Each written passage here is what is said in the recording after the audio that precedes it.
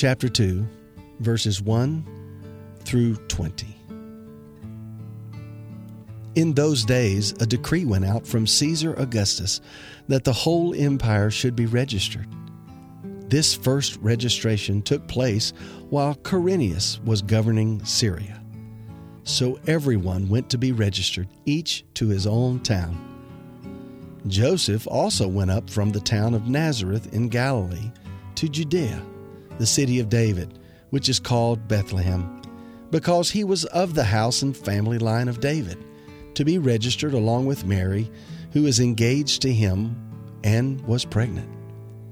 While they were there, the time came for her to give birth.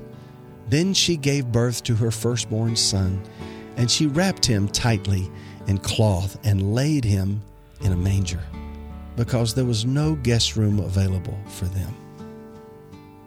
In the same region, shepherds were staying out in the fields and keeping watch at night over their flock.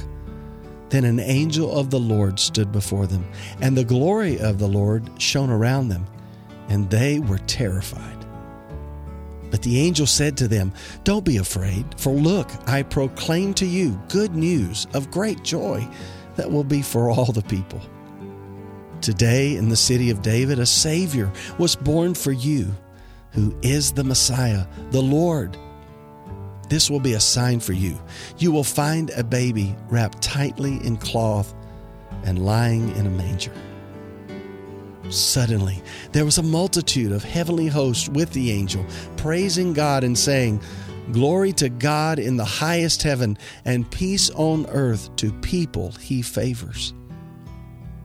When the angels had left them and returned to heaven, the shepherds said to one another, "Let's go straight to Bethlehem and see what has happened, which the Lord has made known to us."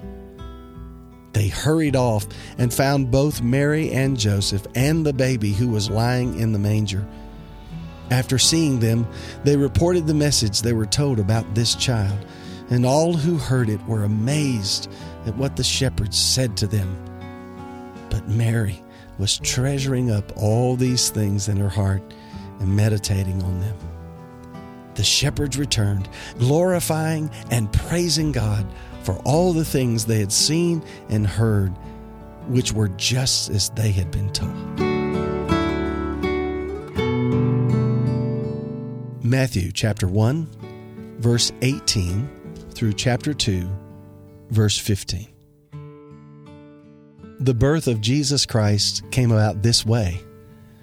After his mother Mary had been engaged to Joseph, it was discovered before they came together that she was pregnant from the Holy Spirit. So her husband Joseph, being a righteous man and not wanting to disgrace her publicly, decided to divorce her secretly. But after he had considered these things, an angel of the Lord appeared to him in a dream, saying, "Joseph, son of David, don't be afraid to take Mary as your wife, because what has been conceived in her is from the Holy Spirit. She will give birth to a son, and you are to name him Jesus, because he will save his people from their sin." Now all this took place to fulfill what was spoken by the Lord through the prophet. "See, a virgin will become pregnant and give birth to a son, and they shall name him Emmanuel," which is translated, "God is with us." When Joseph woke up, he did as the Lord's angel had commanded him.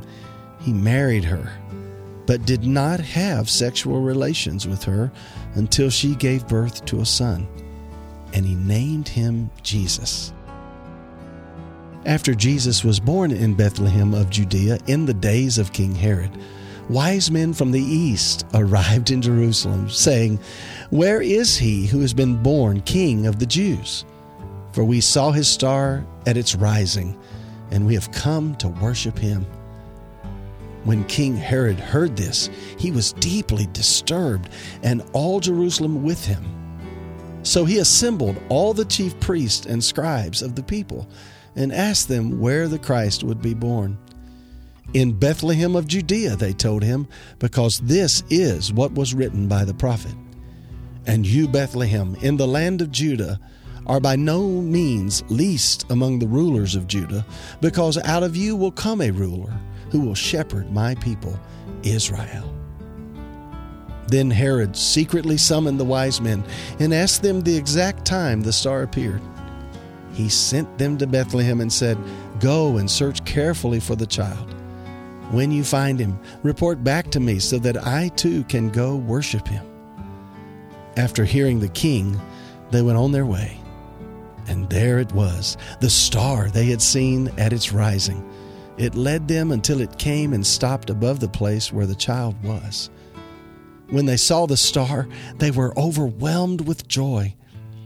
Entering the house, they saw the child with Mary, his mother, and falling to their knees, they worshiped him. Then they opened their treasures and presented him with gifts, gold, frankincense, and myrrh. And being warned in a dream not to go back to Herod, they returned to their own country by another route. After they were gone, an angel of the Lord appeared to Joseph in a dream, saying, "Get up, take the child and his mother, flee to Egypt, and stay there until I tell you. For Herod is about to search for the child to kill him." So he got up, took the child and his mother during the night, and escaped to Egypt. He stayed there until Herod's death, so that what was spoken by the Lord through the prophet might be fulfilled. "Out of Egypt I called my son." John chapter 1, verses 1 through 18. In the beginning was the Word, and the Word was with God, and the Word was God. He was with God in the beginning. All things were created through him, and apart from him, not one thing was created that has been created. In him was life, and that life was the light of men. That light shines in the darkness, and yet the darkness did not overcome it. There was a man sent from God, whose name was John. He came as a witness to testify about the light, so that all might believe through him. He was not the light, but he came to testify about the light. The true light that gives light to everyone was coming into the world. He was in the world, and the world was created through him, and yet the world did not recognize him. He came to his own, and his own people did not receive him. But to all those who did receive him, he gave them the right to be the children of God, to those who believe in his name, who were born not of natural descent, or of the will of the flesh, or of the will of man, but of God. The Word became flesh and dwelt among us. We observed his glory, the glory as the one and only Son from the Father, full of grace and truth.